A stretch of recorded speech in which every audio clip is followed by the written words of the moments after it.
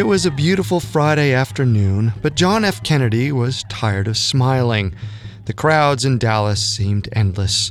True, they were there for him and Jackie, and it was always nice to be honored. But this was the fourth Texas city he'd visited in 2 days, and he was eager to get to Austin to finish his trip. The bright November sun gleamed off the black paint of their Lincoln limousine, making Kennedy wince. Nellie Connolly, the wife of the Texas governor, turned to Kennedy and said, "Mr. President, you can't say Dallas doesn't love you." John nodded. She was right about that. "No, you can't," he said in response. They were the last words he ever spoke. All of a sudden, he felt a very bad pain. John reached his hands up to his neck, and then everything went black. 1 hour later, a man in his late 30s walked across the empty main street of Tyler, Texas. He crossed the avenue, clad in his fine suit and clean-cut hair, and pushed right on through the door of a beauty salon. The women inside kept talking, but their heads swiveled in his direction. The man's wife was inside. She said his name, but he didn't respond. He didn't even glance at her. The man walked through to the tiny windowless office in the back of the salon and closed the door. The women all looked at each other in confusion. They didn't know what he knew, that their president was dead. The man picked up the phone and asked the operator to connect him to a number. He listened to it ring. The moment elongated. He thought about what it meant to be alive instead of not. Suddenly, the line connected. The other side said, "You've reached the Houston FBI." "This is George H.W. Bush," the man responded. "I have a suspect to report for the assassination of President John F. Kennedy."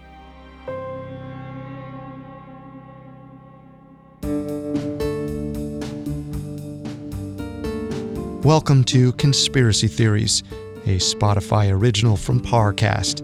I'm Carter Roy. I'm Molly Brandenburg. Every week, we dig into the complicated stories behind the world's most controversial events and search for the truth. And neither of us are conspiracy theorists. But we are open-minded, skeptical, and curious. Don't get us wrong. Sometimes the official version is the truth. But sometimes it's not. You can listen to Conspiracy Theories and all other originals from Parcast for free on Spotify or wherever you listen to podcasts. This is our second and final episode on the Bush family. Last week, we profiled the official biographies of Prescott Bush, George Herbert Walker Bush, and George W. Bush as they intersected with major events in American history. Through the stories of these men, we witnessed the rise of a major political dynasty. This week, we'll explore some of the most potent conspiracy theories surrounding these major figures in American political life.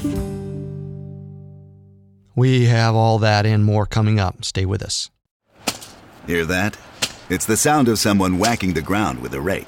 Specifically, they're beating around the bush, which we've done enough of in this ad too, so let's get right to it. The new Moneymaker scratch-off from the Ohio Lottery doesn't beat around the bush. Money Maker. Play the game and you could win money. Up to $2 million. With more than $88 million in prizes, ranging from $50 to $500. Moneymaker cuts right to the cash. Lottery players are subject to Ohio laws and commission regulations. Play responsibly. It feels like we're all being told to go on this diet, take that supplement. Ozempic will give you depression, but you know what'll cure that? Weed. Or you could try to balance your hormones. At Science Versus, we're like... What the is going on? Forget the crap online and listen to Science Versus. Just the facts. Oh, and a bunch of stupid jokes. What is a ghost's favorite fruit? Blueberries. That's Science VS. New season out on Spotify soon.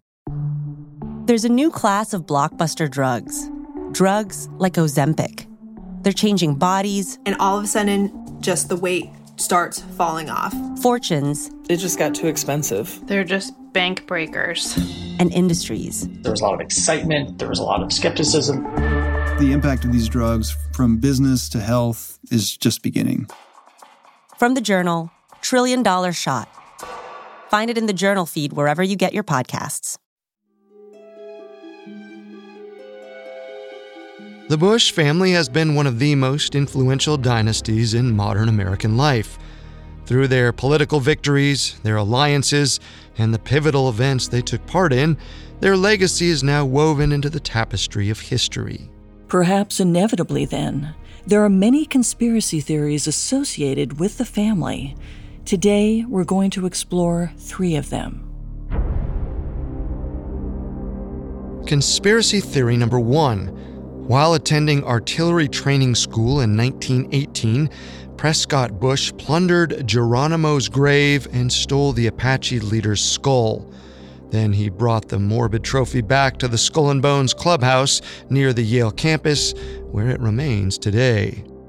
Conspiracy theory number 2. In the early 1960s, Prescott's son, George Herbert Walker Bush, secretly worked for the CIA. What's more, he was in Dallas the day JFK was assassinated and acted there on behalf of his CIA handlers. And conspiracy theory number 3, George W. Bush fought the Iraq War for oil instead of his administration's stated reasons about weapons of mass destruction and regime changes.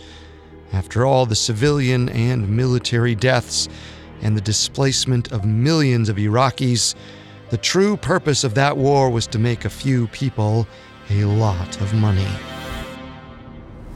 Let's start with our first conspiracy, that Prescott Bush desecrated the resting place of the leader of an oppressed people when he stole the skull of Geronimo.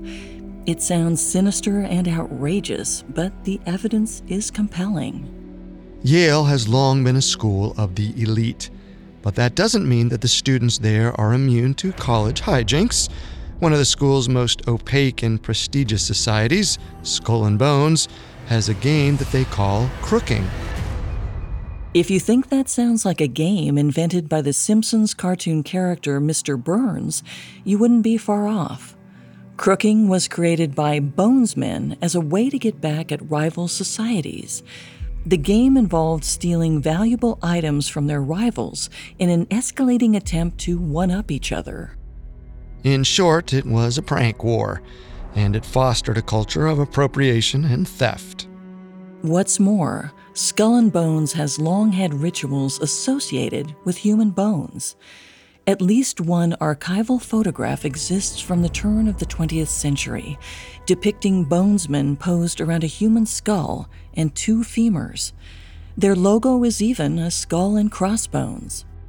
As recently as 2001, a journalist secretly video recorded an initiation ceremony in the courtyard of the group's clubhouse that allegedly showed bonesmen carrying human skulls and other large bones. This was the culture Prescott Bush found himself immersed in when he enrolled at Yale in 1913. He entered a world where, in order to be accepted by his peers, he had to abide by their strange games and rituals, even if those rituals involved disrespecting human remains. On June 7, 1918, a Yale student and Skull and Bones member named Winter Mead wrote a letter to another member of the society. The note, scrawled in cursive on Yale's letterhead, claimed that a party of bonesmen had unearthed the skull of Apache leader Geronimo from his grave in Fort Sill, Oklahoma. What's more, Mead cheerily declared that the skull was now safely inside the Skull and Bones clubhouse, known within the society as the Tomb. Mead went on, saying that Geronimo's femurs and the horn from his saddle had been stolen from his grave and brought to the tomb as well. We should note that Mead's account didn't mention Prescott Bush in any way. But other accounts did. Prescott was implicated in the theft by both a Skull and Bones logbook from 1919 as well as a history kept by a bonesman in the 1920s. Alone, that's pretty damning evidence. But on top of that, Prescott served at Fort Sill during the First World War, putting him square at the scene of the alleged crime. Further supporting the theory that Skull and Bones is in possession of Geronimo's skull is the fact that as recently as 2001, the secret society had a human skull on display in a glass case at the very entrance to their clubhouse, and they openly called it Geronimo.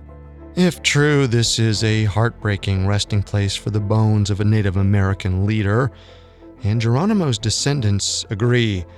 In 2007, Harlan Geronimo, the great-grandson of the Apache leader, offered his DNA to test against the bones in the society's possession, but Skull and Bones refused to cooperate. Harlan genuinely believed that his great-grandfather's remains had been disturbed. As part of Apache tradition, he wanted to return the bones to the Gila Wilderness, a national forest in New Mexico, so that Geronimo's spirit could travel on to the next world. So much was the anguish of Geronimo's descendants that on February 17, 2009, they sued Skull and Bones over his remains. The day they submitted their lawsuit was the 100th anniversary of the day Geronimo died in the custody of the U.S. Army. The suit demanded that his remains be returned, wherever they were, and that his grave be moved from Fort Sill, Oklahoma, to the Gila Wilderness where Geronimo was born. In response to this lawsuit, Yale University was quick to note that the Skull and Bones Clubhouse was not technically on the Yale campus. They claimed this meant that they had no control over what the society kept there. 1 year later, the lawsuit was dismissed.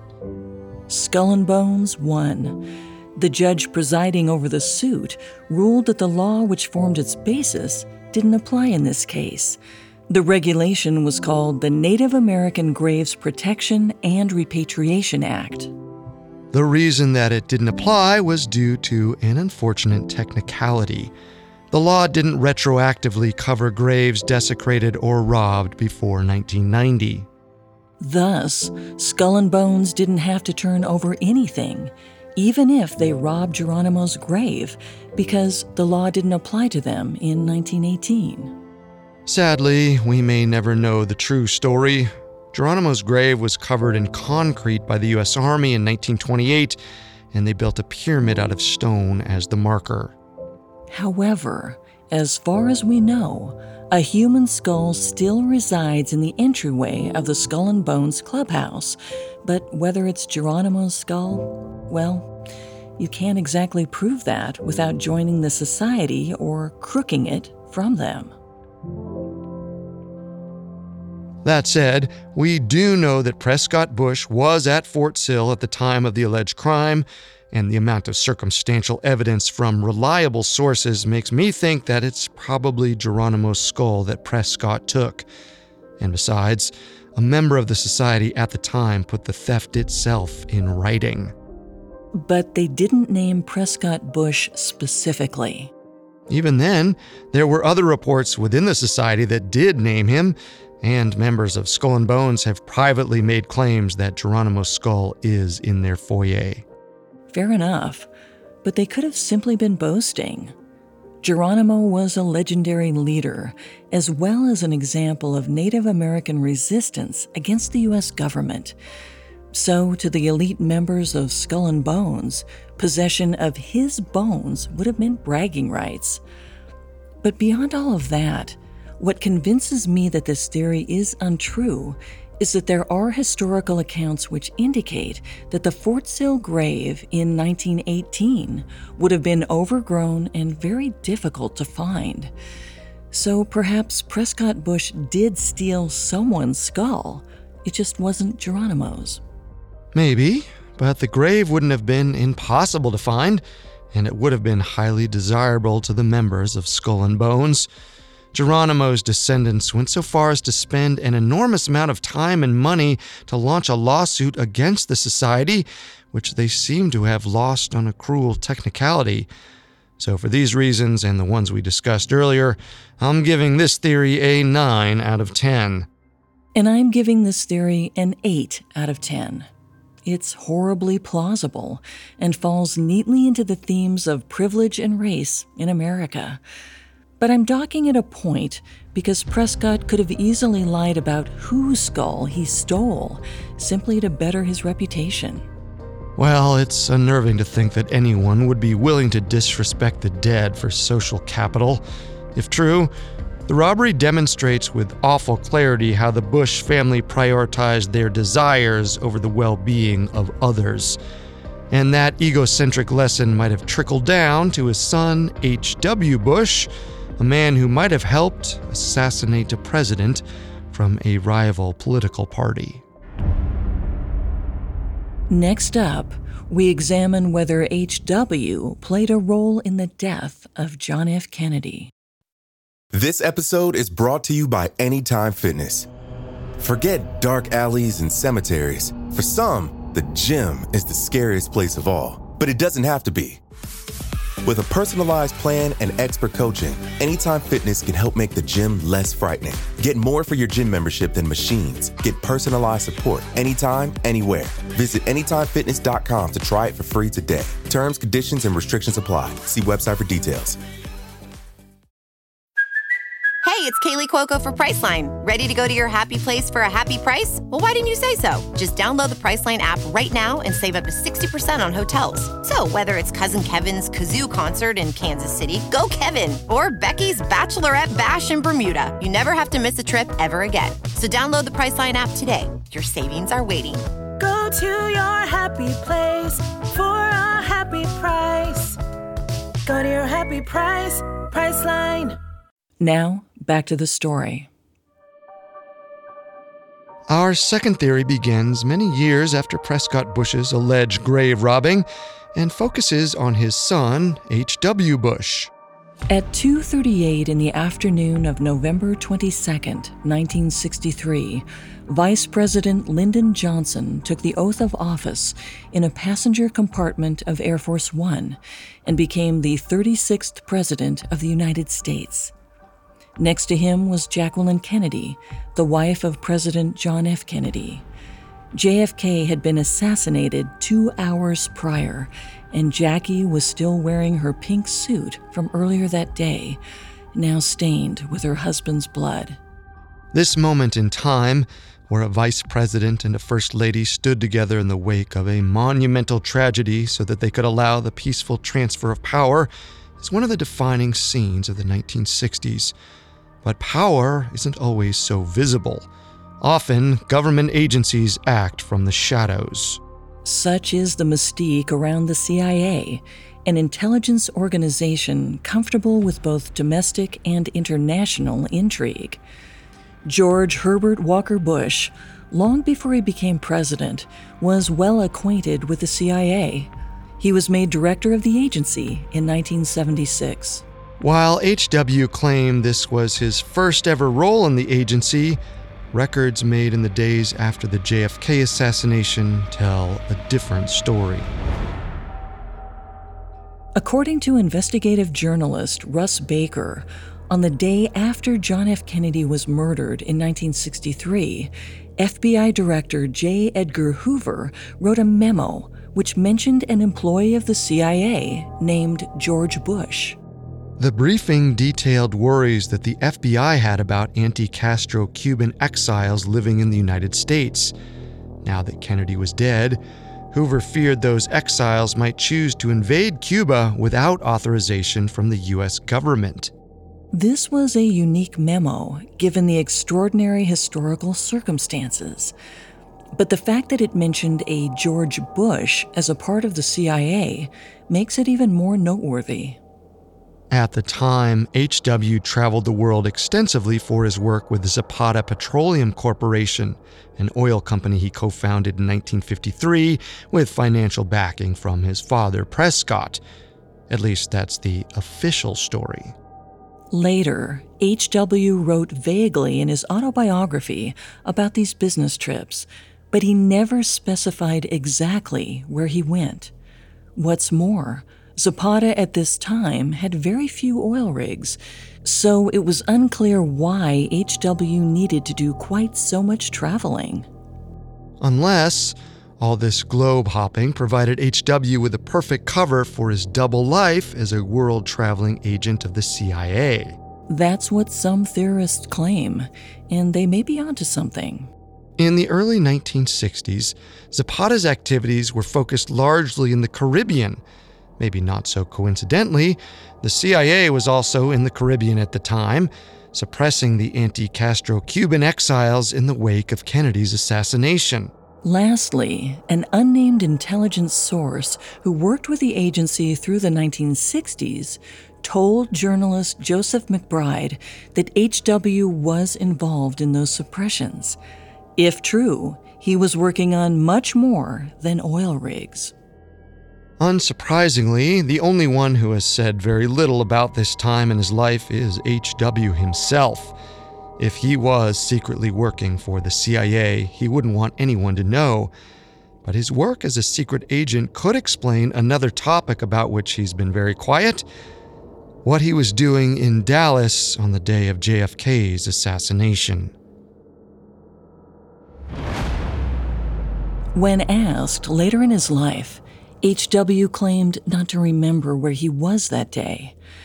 This is surprising when you consider how singular an event the assassination was in American history.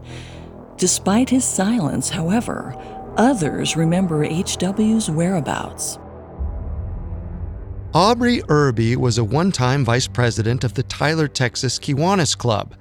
According to Irby, H.W. was in Tyler to give a political speech that day.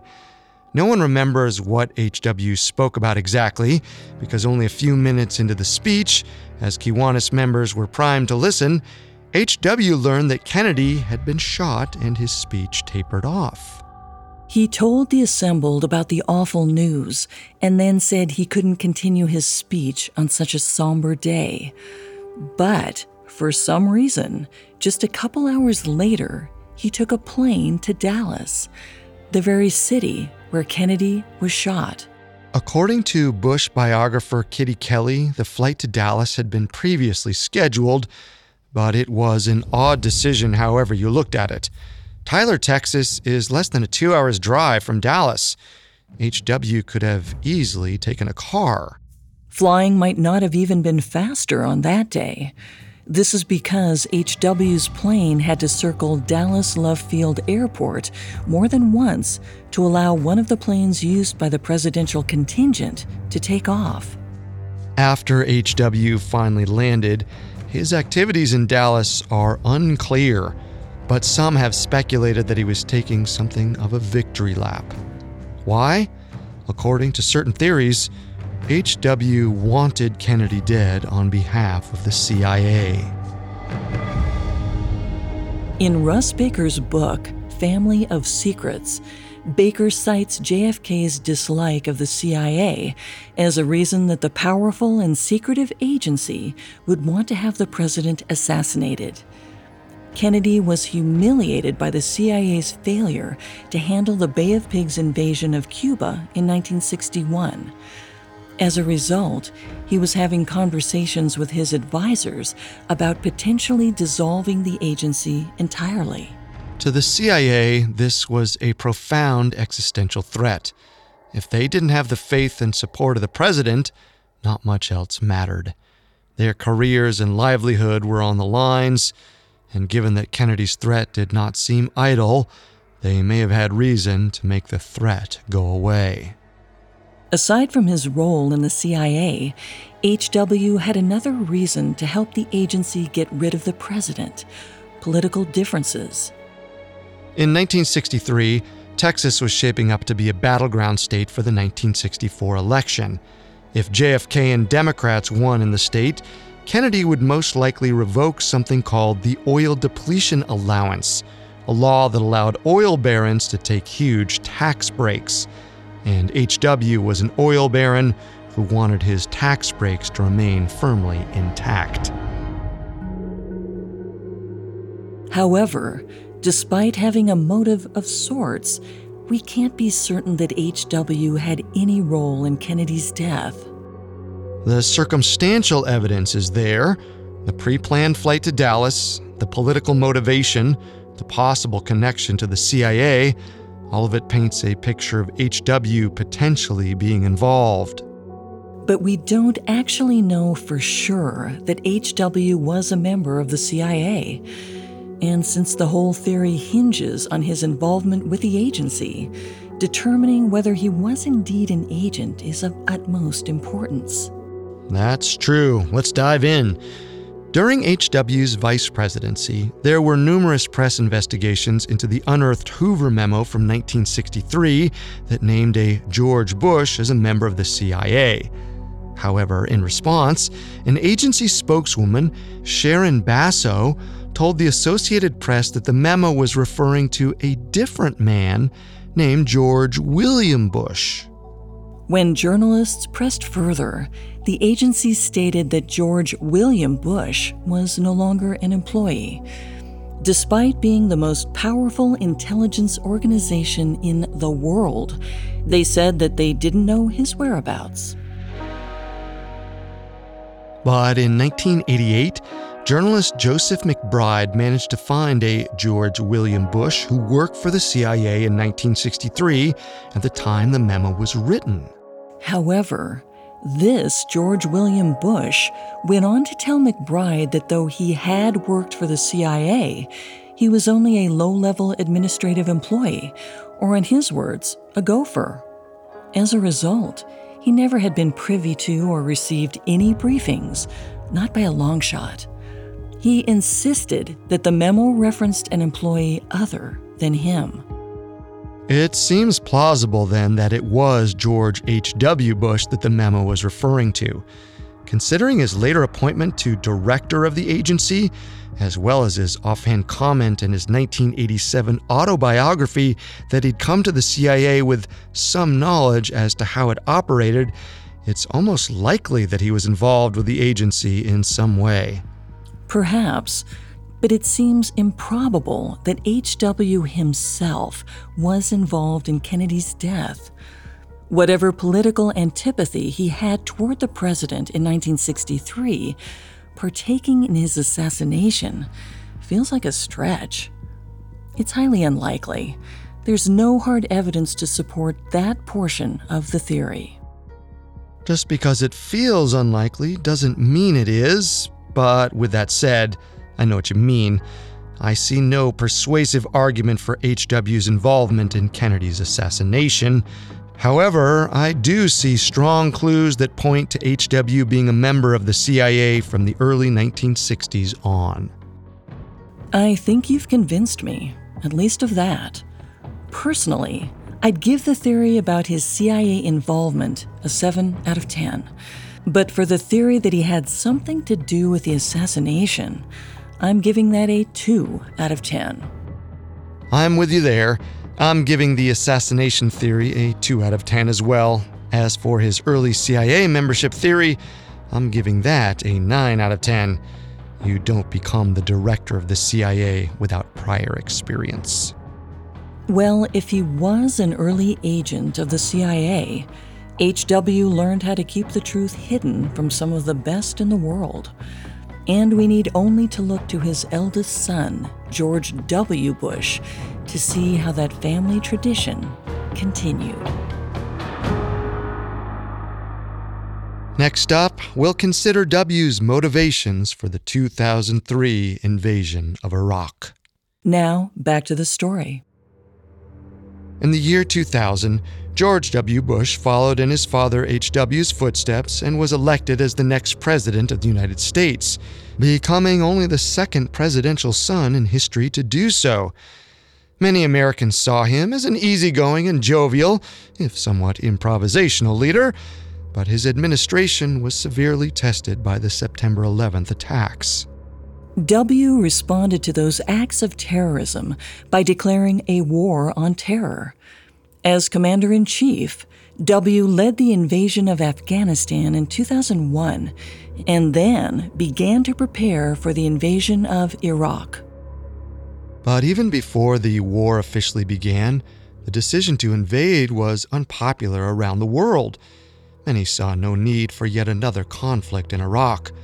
But the U.S. government, with W at the helm, claimed that Iraq possessed weapons of mass destruction.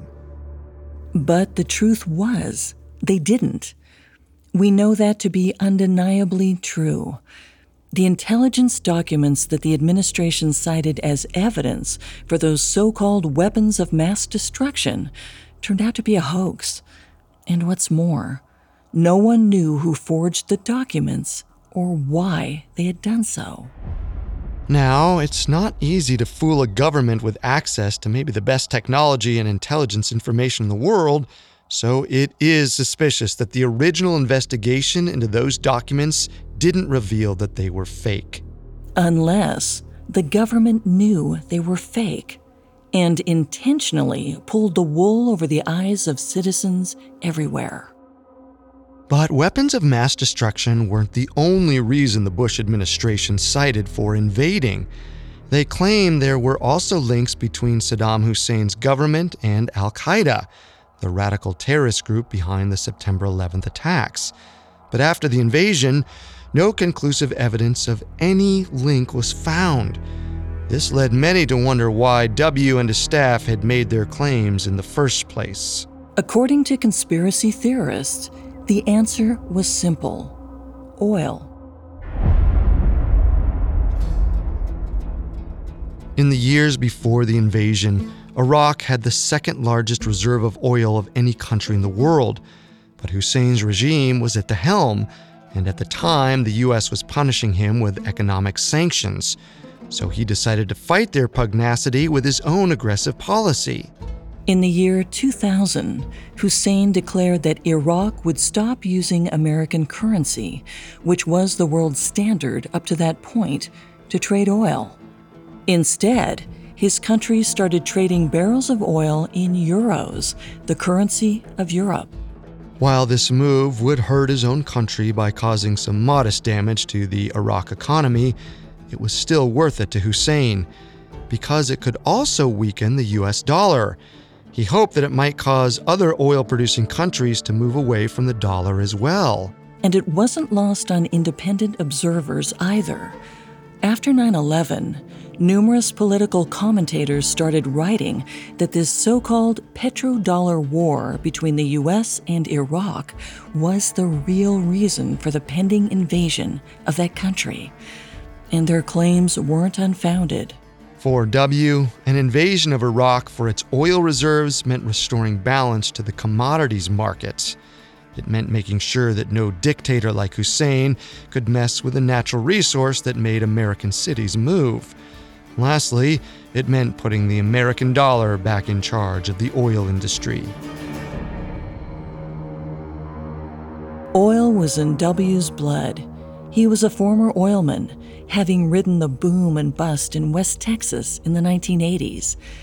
And as we discussed, his father, H.W., had run the Zapata Petroleum Corporation. What's more, W's presidential cabinet was one of the most oil executive-heavy lineups in White House history. A remarkable number of them were millionaires with strong ties to the petroleum industry. All of this is to say that when looking at opportunities to boost America's standing in a post-9/11 world, neither Bush nor his cabinet would have failed to notice the incredible amount of oil wealth which Iraq contained. If they decided to fight a petrodollar war against Hussein, not only could they restore balance to the markets, but they could potentially take that oil for themselves. Plans for exploiting Iraq's oil started to materialize even before 9/11. According to a 2005 report by the BBC, only weeks after W was elected in 2001, secret discussions began between the administration and American petroleum experts. They had aims of taking over Iraq's oil reserves by whatever means necessary. If they did so, it might allow the Western powers, or at least the United States, to rival OPEC, an organization of oil-producing nations. OPEC's stated goal was to ensure stabilized oil markets. Notably, however, the United States was not a member, so they wanted to take control over oil prices away from OPEC To the Bush administration, there seemed no better tool for that task than Iraq. One of the consultants who was at the secret Bush administration meetings prior to his election told the BBC that plans for a coup d'etat in Iraq were discussed. Even more surprising, representatives of the administration reportedly interviewed a small group of potential replacement candidates for Saddam Hussein, should he in fact be deposed. It was chillingly prescient because with the events of 9/11, W and his administration had to have seen a convergence of opportunity and necessity. And in 2003, the invasion of Iraq began. No weapons of mass destruction were found, but coalition forces did locate the oil. After they defeated Hussein's regime, the U.S. installed a governing council comprised of Iraqi and tribal leaders.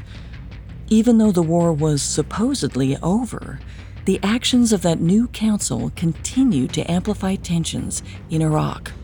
That's because the council made plans to sell off the country's oil. The people of Iraq caught wind of this, and the insurgency began. After the war, bombing started at oil pipelines and refineries, and the U.S. responded with greater force. But that didn't curtail the insurgency, nor did their attacks halt the Bush administration's consideration of privatization. However, those efforts to commercialize Iraq's oil stalled, at least initially. Philip Carroll, who took charge of oil production in Iraq for the American government, refused to allow privatization, and the oil industry obeyed his order. But behind the scenes, some in W's administration kept trying. We know this because, only a handful of years after the invasion began, Bush administration allies went on record saying as much. In March 2008, General John Abizaid was at a roundtable discussion at Stanford University.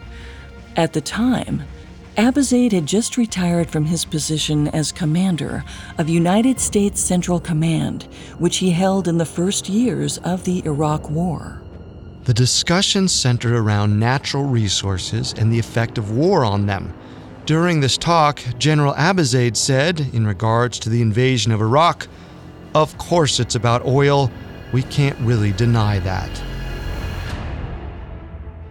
This was either a slip-up or, more likely, an indication that the administration was becoming less concerned with hiding the true purpose of the war. Only months later, something very similar happened.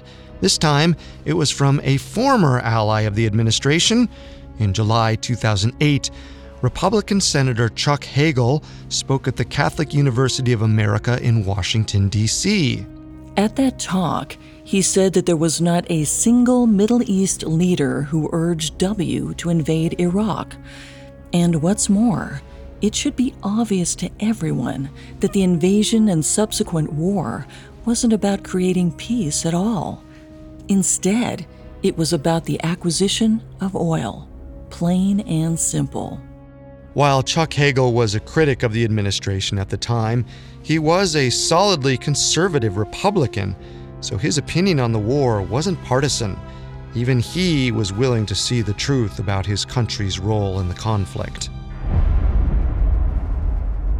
Ironically, after all of the effort of starting a war, W's plan to exploit Iraqi oil never quite worked. And this was in part due to the insurgency that arose after the American-led invasion. It was a matter of numbers. In order to take Iraq's oil, not only did the U.S. have to invade, but they had to hold the oil fields. This meant that they would have had to use their soldiers to secure all the refineries and pipelines across a country larger than the state of California. The only scenario where an oil takeover would have been possible is if the United States annexed Iraq wholesale and then devoted thousands of permanent troops to oil security. And W's cabinet and the president himself would have foreseen this. They should have known it was impossible before they even began the invasion. On the contrary, I believe the evidence shows that they did foresee it. It's just that once W had troops on the ground, the complications multiplied. Then it became clear that his true reason for invading Iraq, securing its oil, wouldn't come to pass. The evidence for this theory is really strong. The only thing we're lacking is W admitting to it outright, but in a way he did. On May 22, 2003, 2 months after the invasion began, using the powers of his presidency, W issued Executive Order 13303. It appeared to clear the way for utilization of Iraqi oil by providing an unbreakable legal shield to anyone engaged in work related to the oil industry in that country. Many have argued that the purpose of this order was to allow unfettered exploitation of Iraq, without any mercenaries or contractors having to fear legal repercussions. Coming as it did from the pen of W, this was his strongest statement that oil was the impetus for the war. Because of this and all the other evidence mentioned, I'm giving this theory a 10 out of 10. I have no doubts that oil was W's reason for the Iraq War. He just didn't succeed in getting it.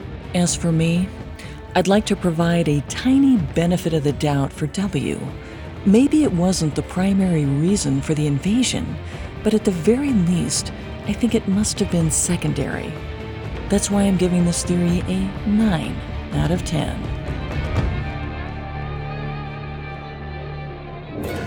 Of all the conspiracies swirling around the Bush dynasty and their influence on history, this is the one we find most convincing.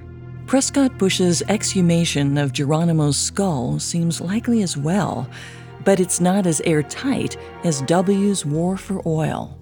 As for H.W.'s involvement in the Kennedy assassination, that theory seems pretty unlikely, though we must admit that his potential longtime membership in the CIA is intriguing.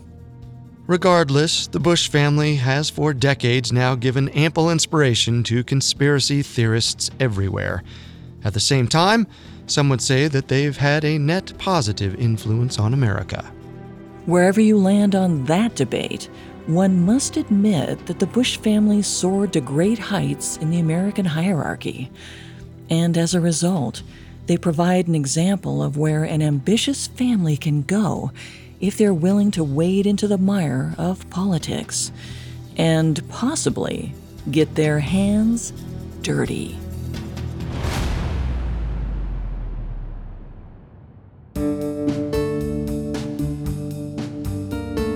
Thanks for tuning in to Conspiracy Theories. We'll be back Monday with a new episode. You can find all episodes of Conspiracy Theories and all other originals from Parcast for free on Spotify. Until then, remember, the truth isn't always the best story. And the official story isn't always the truth. Conspiracy Theories was created by Max Cutler and is a Spotify original from Parcast. Executive producers include Max and Ron Cutler. Sound design by Juan Borda, with production assistance by Ron Shapiro, Carly Madden, and Joshua Kern. This episode of Conspiracy Theories was written by Nicholas Swart, with writing assistance by Allie Wicker, and stars Molly Brandenburg and Carter Roy.